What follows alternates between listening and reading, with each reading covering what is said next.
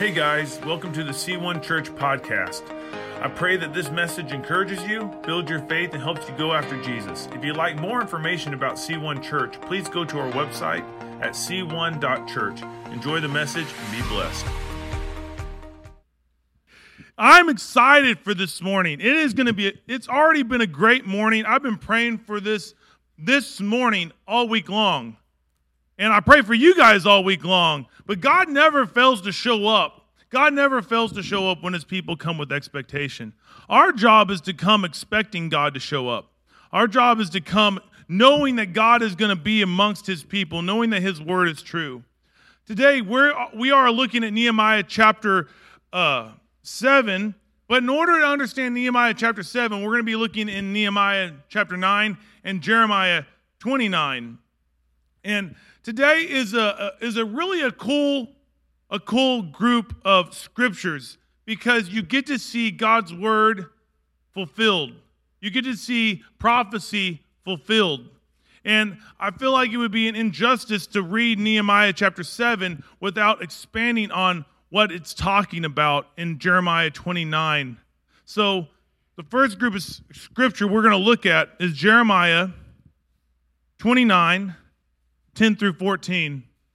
As you guys are, obviously it's on the screen, but some of you guys want to turn there, I just want to plug the car show one more time. This is such a huge opportunity for us to love our community.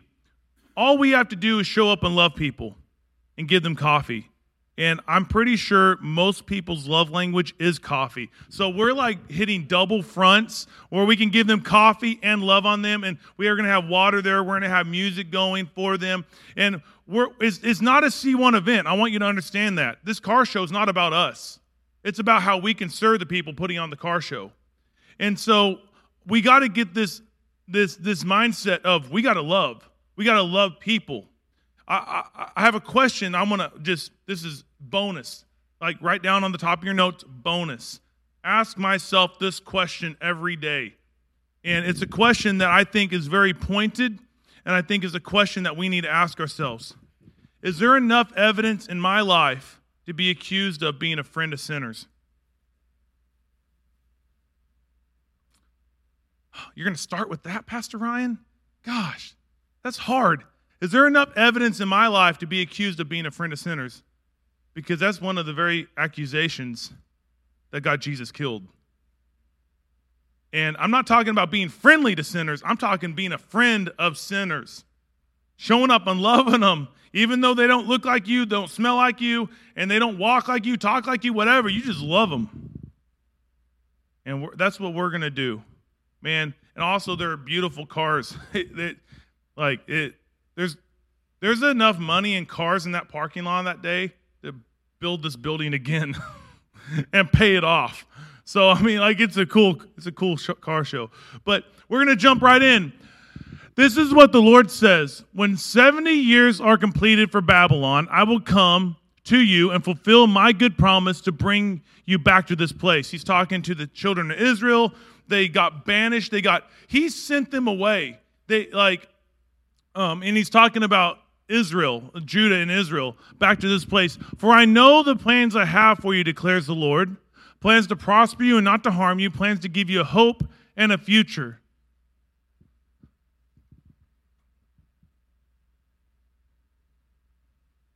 Then you will call on me and come and pray to me, and I will listen to you. You will seek me and find me. When you seek me with all your heart, I will be found by you, declares the Lord.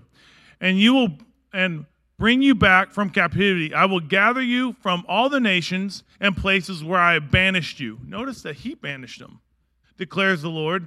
And I will bring you back to the place from which I carried you into exile.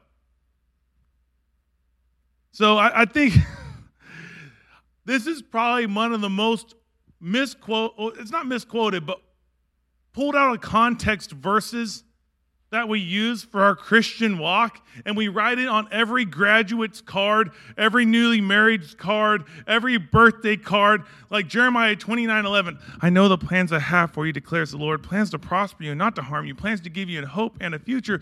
But when you understand the context of that verse, Nehemiah is writing to an exiled people that are still being exiled because, and that was God's plans for them. He said, I carried you into exile. I banished you. And yet Nehemiah's like, God's plans are good and not to harm me. Like, families were ripped out of their homes because they were conquered.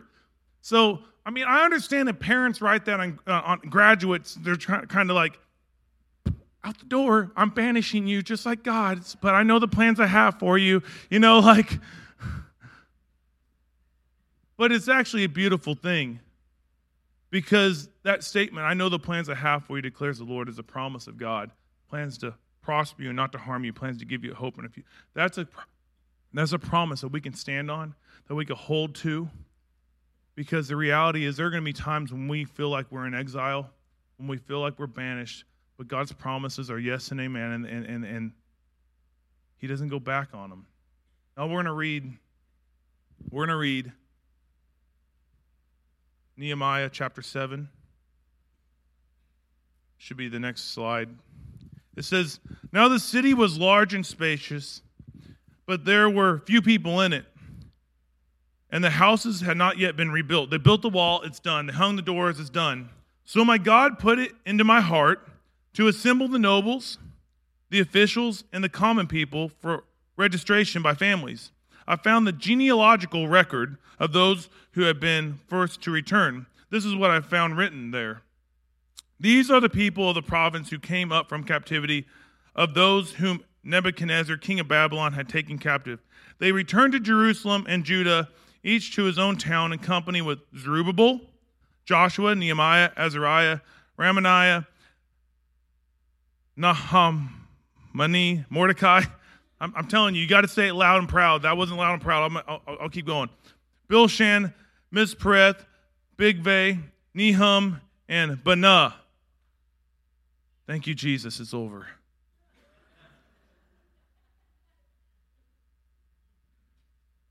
So that's Nehemiah 7, 4-7. There's this list of men. And Jeremiah said, after 70 years, I will bring you back. Zerubbabel brought back at exactly year 70, he brought back the first group of exiles. If you keep reading Nehemiah chapter 7, which we will not do that because all it is a list of names, and you just saw what I did with 9 names. So I'm not going to do that to you or myself, but it's a list of names of all the families that were brought back, and then a list of items. There were almost 50,000 people brought back during Nehemiah's time. What are you getting at, Pastor Ryan? I'm getting at the fact that when God says something, it will happen. I'm getting at the fact that God doesn't go back on his word if he's told you something. So Jeremiah prophesied this.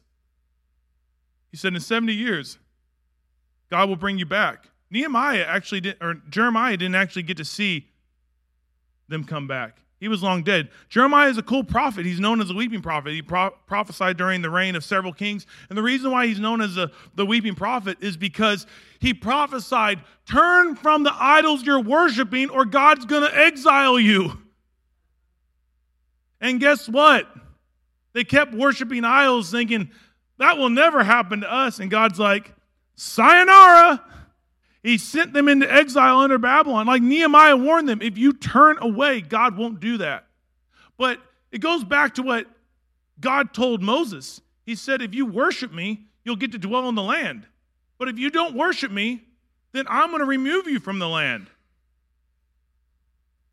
Then the last group of scripture I want to read real quick together, I have a few more, is Nehemiah 9, 1-3. On October 31st, the people assembled again, and this time they fasted and dressed in burlap and sprinkled dust on their heads. Aren't you glad that we don't fast like that anymore? Like, we could just kind of go about our business. We don't have to make a show of it.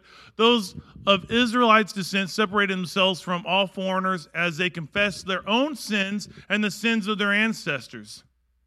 They remained standing in place for 3 hours while the book of the Lord, their God, was read aloud. So let's all stand. I got 3 hours of this material. I'm just playing it. Then For 3 more hours, they confessed their sins and worshiped their God. Why did you bring that up? Jeremiah prophesied. He said, I know the plans I have for you, declares the Lord, plans to prosper you, not to harm you, plans to give you hope in the future. Then you will seek me, and you will find me. When you seek me with all your heart, I will be found by you. He prophesied a returning to God. He prophesied a hunger for God. And then we see it in Nehemiah chapter 9.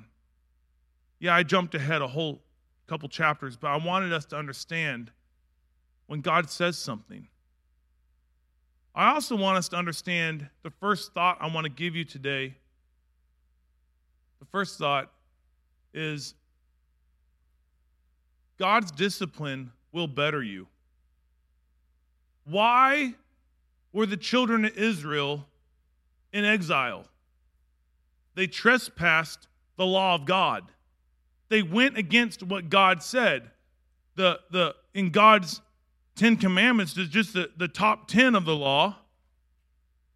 The first 5 commandments are about our relationship with God. And he says, you shall have no other idols. You shall worship God alone. Like he explicitly said, you can't worship other things. And if you do, you don't get the promise. I want you to understand this in a very, this is loving.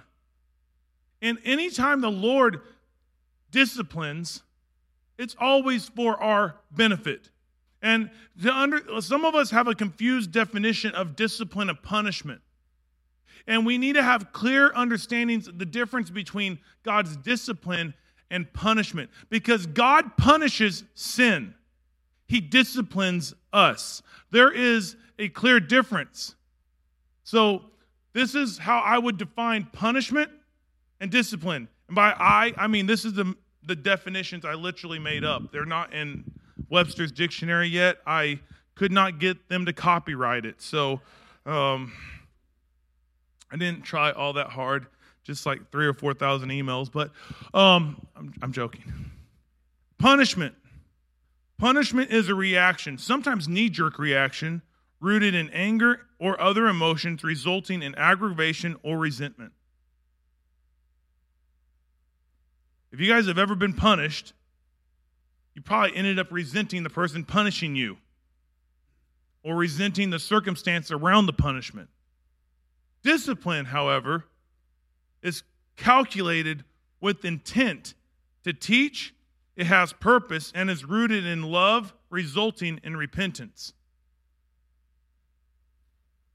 So I'm very intentional about how I discipline my daughter. Because if I react to her, then more than likely what's going to come out of me and flow out of me is not love, but punishment for what she's done because of the trespass that she committed to the rules. So that's why I think discipline has to be calculated with intent. I want to read you Hebrews 12, 5 through 8, real quick. It's not a slide. It says, and you have completely forgotten this word of encouragement that addresses you as a father addresses his son. It says, my son, do not make light of the Lord's discipline, and do not lose heart when he rebukes you, because the Lord disciplines the one he loves, and he chastens everyone he accepts as his son. Endure hardship as discipline. God is treating you as his children. For what children are not disciplined by their father? If you are not disciplined and everyone undergoes discipline, then you are not legitimate, not true sons and daughters at all. If you're going through it right now, God is doing something in you to create something in you. Anytime in the Bible, like for instance, we're about to read a scripture out of 2 Corinthians, and the reason why I have a lot of scripture today is because I don't want to get in the way of the word. And it just says it so clearly, like why add something? But Paul writes a letter, 1 Corinthians. He actually wrote 4 letters to the Corinthian church. We have 2 in the Bible. 2 are canonized. The Holy Spirit led a group in the early church to say these are inspired by the Holy Spirit. And so we have 2 letters canonized, inspired by the Holy Spirit, to the church in Corinth. Paul wrote, this was a problem church. If you ever read 1 Corinthians, you will understand why this was a problem church. Paul was having to tell them to expel an immoral brother who was sleeping with his stepmom. That's the problem. And he wasn't like keeping it secret. It was just out in the open, like everyone knew. And he's like, get that out of your church. It's going to like contaminate the whole thing. That's discipline. Sometimes God steps in and he removes people from the church. Okay? But he always does that with intent of repentance in mind. He always does that with intent of bringing back health. So when we step into 2 Corinthians chapter 7, just 4 verses, you'll understand why Paul addressed this. And it actually gives you a very clear depiction of why God's discipline of you is beneficial for you. It says, I am not sorry that I sent you that severe letter to you, though I was sorry at first. For I know it was painful for you for a little while. But now I am glad I sent it, not because it hurt you, but because the pain caused you to repent and change your ways. It was the kind of sorrow God wants his people to have. So you were not harmed by us in any way. For the kind of sorrow God wants us to experience leads us away from sin and results in salvation. There is no regret for that kind of sorrow, but worldly sorrow lacks repentance. If you say you're sorry for an action, but you're not repentant, then you're not sorry. Biblical sorrow leads to repentance. But worldly sorrow, which lacks repentance, results in death, in spiritual death. Just see this godly sorrow produced in you. Do you see it? Such earnestness, such concern to clear yourselves, such indignation, such alarm, such longing to see me, such zeal, such readiness to punish wrong. Man, that sounds amazing. That's what I want God to produce that in me. You showed that you have done everything necessary to make things right. My purpose then was not to write you about who did the wrong or who was wronged. I wrote you so that in the sight of God you could see for yourselves how loyal you are to us. You can see a father's heart all over this. And the reality is God does discipline us. And he allows us to go through things that cultivate in us change. And Paul wrote a letter telling them to expel people from the church because of immoral behavior. He did that with the hopes that those people would repent and come back to Christ. Because Peter tells us that God is not slow in keeping his promises, as some understand slowness, but he's willing that none perish and all come to repentance. God wants people to repent. God wants a relationship. He doesn't give up on anyone this side of heaven. But sometimes we have to be disciplined to understand the heart of God. Hebrews says, consider your trials as discipline because it produces in us a righteousness. I discipline my children because I love them. Discipline is rooted in love. And I discipline them because they trespass the rules that I've established in their life. If they that inhibit their freedom. So they have rules that they trespass, like they have freedom, but they have rules. Like, how can you have freedom and rules? Well, let me ask you, how many of you guys feel like you're free? I'm going to raise my hand. Well, you can't go down to Walmart and take that 75-inch Samsung without paying for it. That's a rule. You can't go on Nashville Highway and drive 120 miles an hour to Spring Hill. That's a rule. We all have rules to operate within our freedom. And when we trespass or sin means trespass against the rules, then there are consequences. And it actually, in trying to exercise the freedom that you think you're having, like, oh, this is bondage. I can't go 80 miles an hour in a 35 school zone. Oh, like you think it's bondage because they're setting a limit on what you can do. But in reality, they're keeping you from making a horrible decision that might harm someone else or yourself. And they're also keeping you from going to jail. So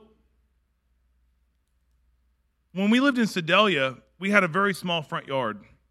And we would go outside. We like to be outside. And my daughter, like, I don't know what it is about my daughter and my son at this age, or at my son's age. They both did this at like 18 months of age. But it's like the road was a giant magnet, and they were made out of steel. And we would go outside.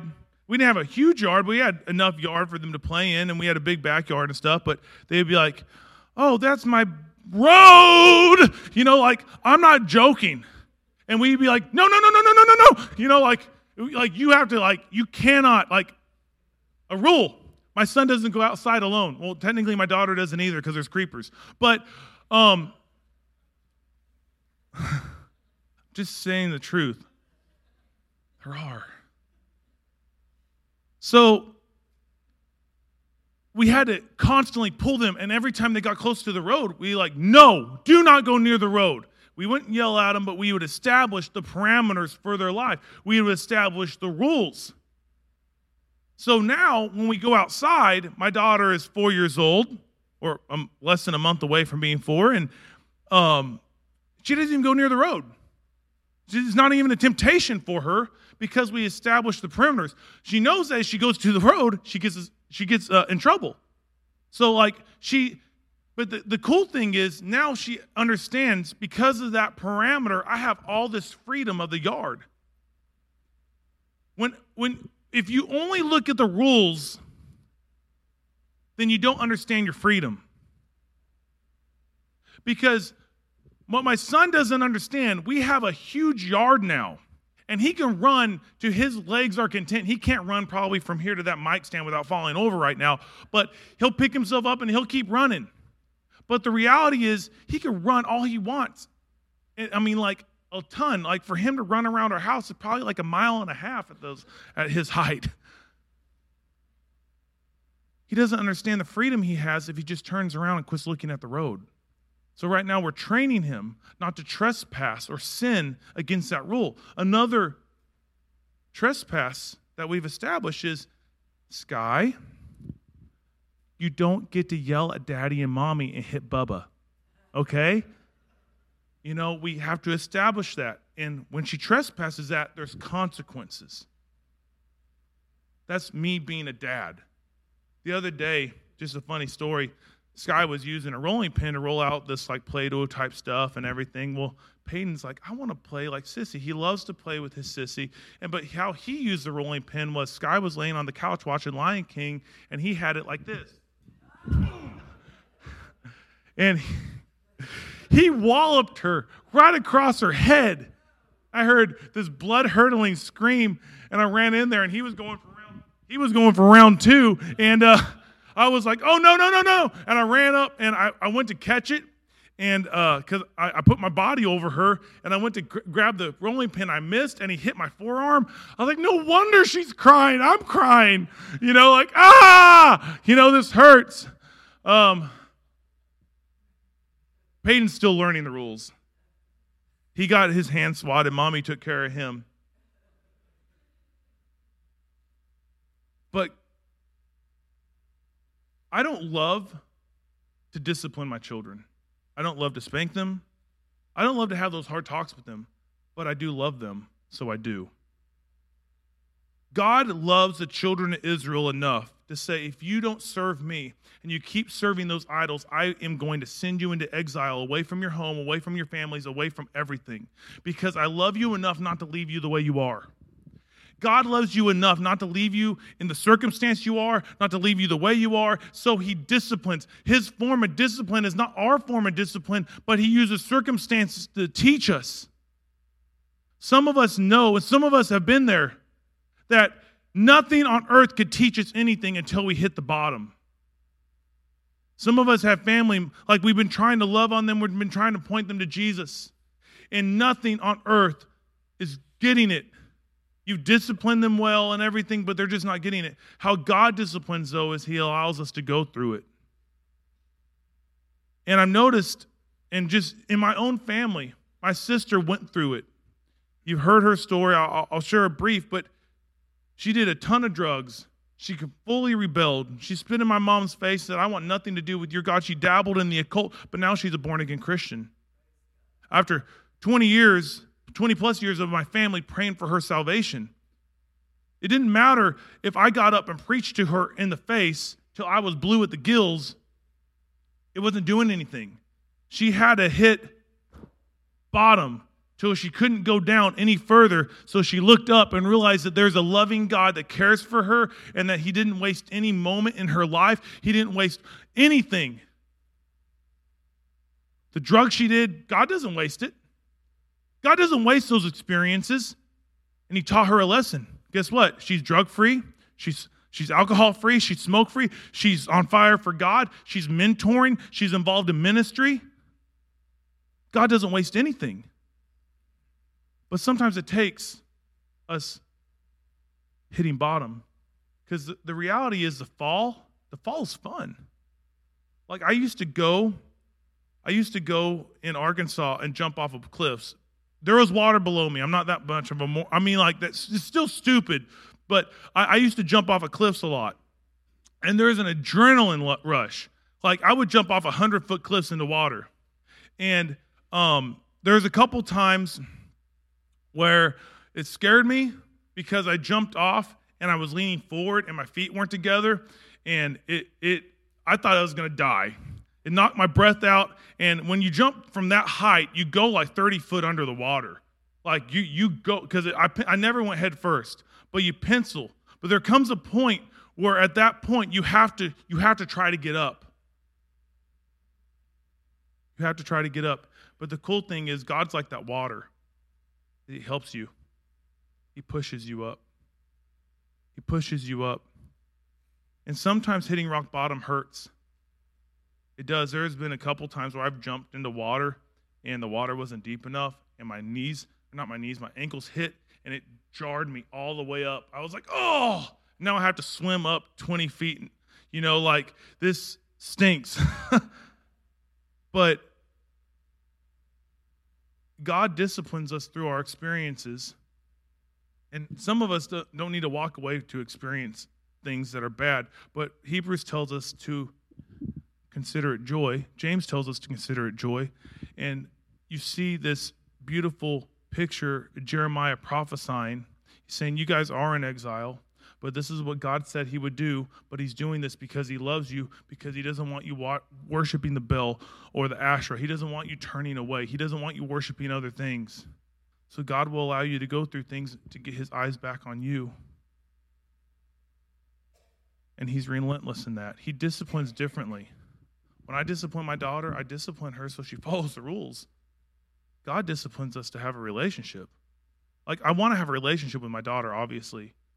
But God disciplines us to make us fall more in love with him. And that's a beautiful part about the discipline of God, is the more he disciplines us, the more we become like him. Because God's discipline establishes God disciplines. I'm going to say that again. God's discipline establishes God disciplines. Prayer, devotion, witnessing. Because the more he disciplines us and we allow him, this is the thing, like, we have to allow him to discipline us. We have to sometimes take our hard hat off and our hard head off and say, okay, God, I'm ready to listen. Because you'll just keep hitting bottom. You'll climb up a little bit and you'll hit bottom again. You'll climb up a little bit and you'll hit bottom again. You'll climb up a little bit. And then eventually something's going to have to give. It's not going to be the bottom. But if we allow God to discipline us, it will develop in us the disciplines of God. And it will change us. Paul hits on it right there. He says, I'm not sad that I wrote you, because see what it created, see what godly sorrow produced in you? Such earnestness, such concern to clear yourselves, such indignation. That's holy anger. That's not just anger, that's holy anger. Such alarm, such longing, such zeal, such a readiness to punish wrong. If Paul wouldn't have wrote a fatherly letter to the Corinthian church, those qualities, those disciplines of God would not have been produced in them. So if you're going through it right now, know that God's producing in you right now. If you've gone through it, know that it wasn't wasted. I guarantee you, if you look back on the trials of your life, you can see and probably pull out multiple things of what God, His grace was there and what He produced in you. Like, I'll never do that again. It's like, God's like, good. I don't want you to do that again. You know, like, that's what He does, though. He disciplines those He loves. And the second thought I want to leave you with today is God's promises about you will take place. Jeremiah prophesied 70 years would pass, and 70 years to the day passed, and Zerubbabel brought back the first exiles. And then Nehemiah and Mordecai and all the other names I can't pronounce. They kept bringing back exiles that were carried off into exile because they turned away from God. But God heard their cry in exile because their hearts, while they were in exile, turned back, and God promised. He knew how long it would take. For instance, I'll send my daughter to time out, and usually about a good 10-minute time out is about how long it takes for her attitude to adjust and her to see things from my point of view. Sometimes it takes longer, but I'll say, Sky, I'm going to set a timer. 10 minutes. You have to go sit on your bed. And she'll go in there. I don't want to sit on my bed and all this stuff. And I'm like, oh, you're lucky. Thank you, Jesus. I want to discipline her, and I don't want to punish her. So she'll go in there and sit down. 10 minutes will come out. She's like, Daddy, I love you. I just want to play. Do you want to play with me? I'm like, see, that's what I'm talking about. That's what God did. He essentially put the children of Israel in time out for 70 years to change their attitude towards Him. So suddenly I want us to catch this. The very law they trespassed, the very law they sinned against, the very law that sent them into exile, they stood and worshiped under. You want to talk to me about a change of heart? They stood for 3 hours as the law was read aloud, worshiping God. And then they just stood for 3 more hours because they could, worshiping God. They had zeal. They had passion. They wanted to serve the living God. And they said, and then they repented of their mistakes and their ancestors' mistakes. They said, God, I don't want to do what they did. We want to worship you and you alone. The law that they trespassed was the very law they worshiped under because they understood the freedom that was under the law. The rules that the Lord has placed in our life, these like sins, trespasses, they're for our good. He says, don't do that because I love you. God's promises about you will take place. He says in 2 Corinthians 1:20, and we hit on this a couple weeks ago. I just want to read it. It says, for no matter how many promises God has made, they are yes in Christ. And so through Him, the amen, which means so be it. So through Him, the so be it is spoken by us to the glory of God. Have you caught that? So I'm going to read it real quick. It's in 2 Corinthians 1:20. For no matter how many promises God has made, they are yes in Christ. Thousands, Just read the Bible. They're all over the Bible. I mean, Ephesians alone has tons of promises. Philippians alone has tons of promises. And so through him, the amen is spoken by us to God. So what does that mean? God, you are my healer. That's a promise. I say amen, so be it. God, you're my provider. That's a promise. I say amen, so be it. God, you say you have good plans for me. I say amen, so be it. If God said it, it's not a matter of if it will happen. It's a matter of when it will happen. I want you to grab that. Like, you don't have to sit back and say, well, that might happen. Well, the church might grow. Yeah, we might make an impact in the community. No. God says, upon this rock, I will build my church, and the gates of hell will not prevail against it. God is going to grow his church, whether we're involved or not. And what I say is, we're going to be involved because the Lord placed me here as shepherd, so we're going to go about the things of God, and we're going to grow the church for God's kingdom, and we're going to make an impact because God said it. It's not a matter of if, it's a matter of when. It's just going to happen. You could take it to the bank. You could deposit it in your account. If God said it, it will happen. Stand on that promise. Hold to that promise. God is not one that he should lie. As the Bible says, let God be true and all other men a liar. God is going to do what he says he's going to do. If the Lord said he's going to heal you, then he's going to heal you. If the Lord said he's going to provide for you, then he's going to provide for you. If the Lord said he's going to save your family, then he's going to save your family. It's a done deal. So quit worrying about it and start thanking God for it. It's a done deal. It's a done deal. I forget that I get an angry face when I get serious. I'm excited, guys, because of what God's going to do. If God said it, it will happen. Jeremiah prophesied the return of the exiles 70 plus years before they ever returned.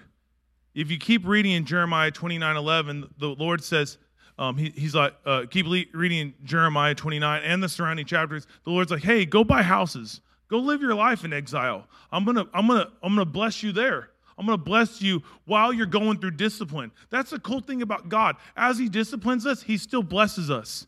God still shows up supernaturally in our lives as he's changing us. That's the amazing thing. My daughter would say, I probably don't bless her. I don't give her a lollipop and say, go to timeout. But that's what God does. He sends us he sent the Israelites to captivity, and then he blessed them while they were in captivity. And so they came back on fire because God shows his love for us in this. While we were sinners, Christ died for us. So no matter what we go through in life, God loves us. No matter what season we find ourselves in, God loves us. If he's disciplining you, he loves you, and he wants to bless you. If he's not disciplining you, he loves you, and he wants to bless you. That's who God is. That's the nature of who he is. God loves you. And in closing, I want us to make a transition in our mind. A quick transition. I need us to switch between knowing to believing. Because when I say God's promises about you will take place, I'm not going to take a poll or a census. I'm not going to make you raise your hand. But I imagine there is a lot of us in here that go, I know. But you know what else? You know who else knows? The enemy. And I can know something. This is the difference between knowing and believing. I can know something. And if someone comes to me and shows me evidence what I know is wrong, I will change my belief system. Like, if I believe the world is flat, which I don't, I'm not crazy. And if you're a Flat Earth Society person, let's talk. We'll just Google it. But you walk up and you say, hey, look, this is like pictures of our Earth, and it's clearly not flat. And I would be like, oh, wow. This is, me. I'm like, okay. well, I need to change what I know because what I know is wrong. You can convince someone who knows something that what they know is wrong. But you know how hard it is to convince someone that believes something? Do you know how hard it is to convince someone that believes that that beyond everything that they're right, that this is true? You can't convince them. It takes an act of God to convince them. That's what God wants. There's an 18-inch gap between our head and our heart, and God needs to get our knowledge from our head to our heart. We all know that God's promises are yes and fulfilled in Christ. We all know that He's our provider. We all know that He's our healer. We all know that He's our redeemer. We all know. But the question is, do we believe?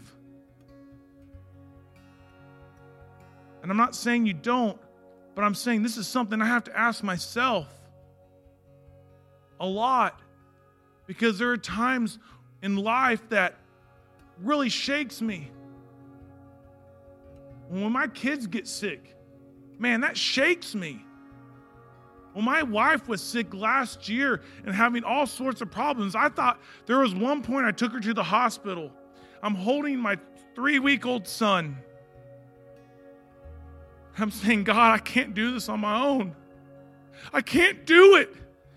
And she's having these I thought she was having a heart attack, and they wheel her back. And I'm praying, God, you say you're our healer, so heal.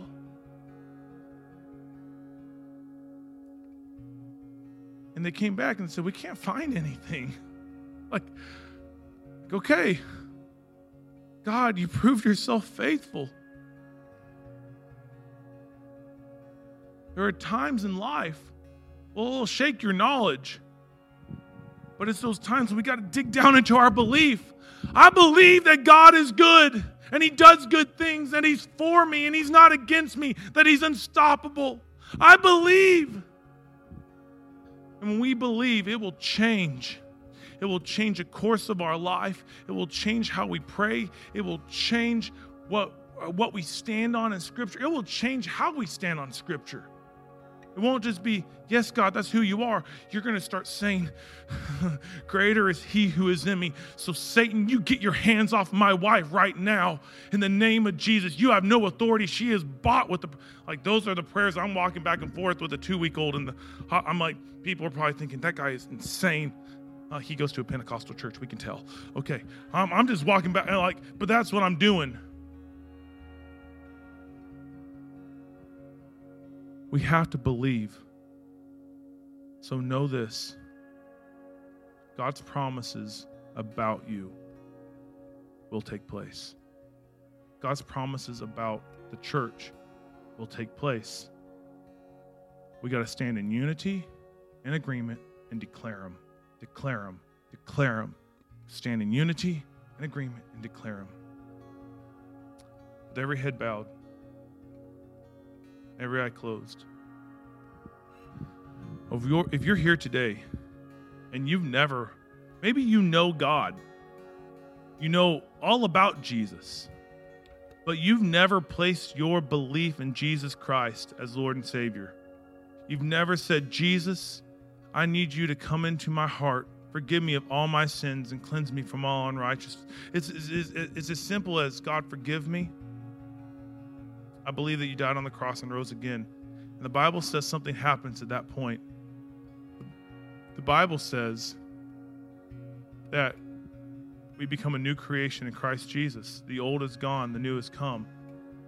If you never placed your belief in Jesus Christ, what I need you to do when we respond in a moment, I need you to come forward. There's going to be other needs that come forward, just come forward. And the joys of my life is when I introduce people to Jesus.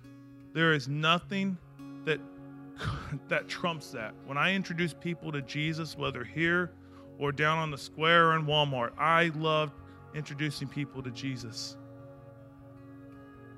So if that's you, I need you to respond.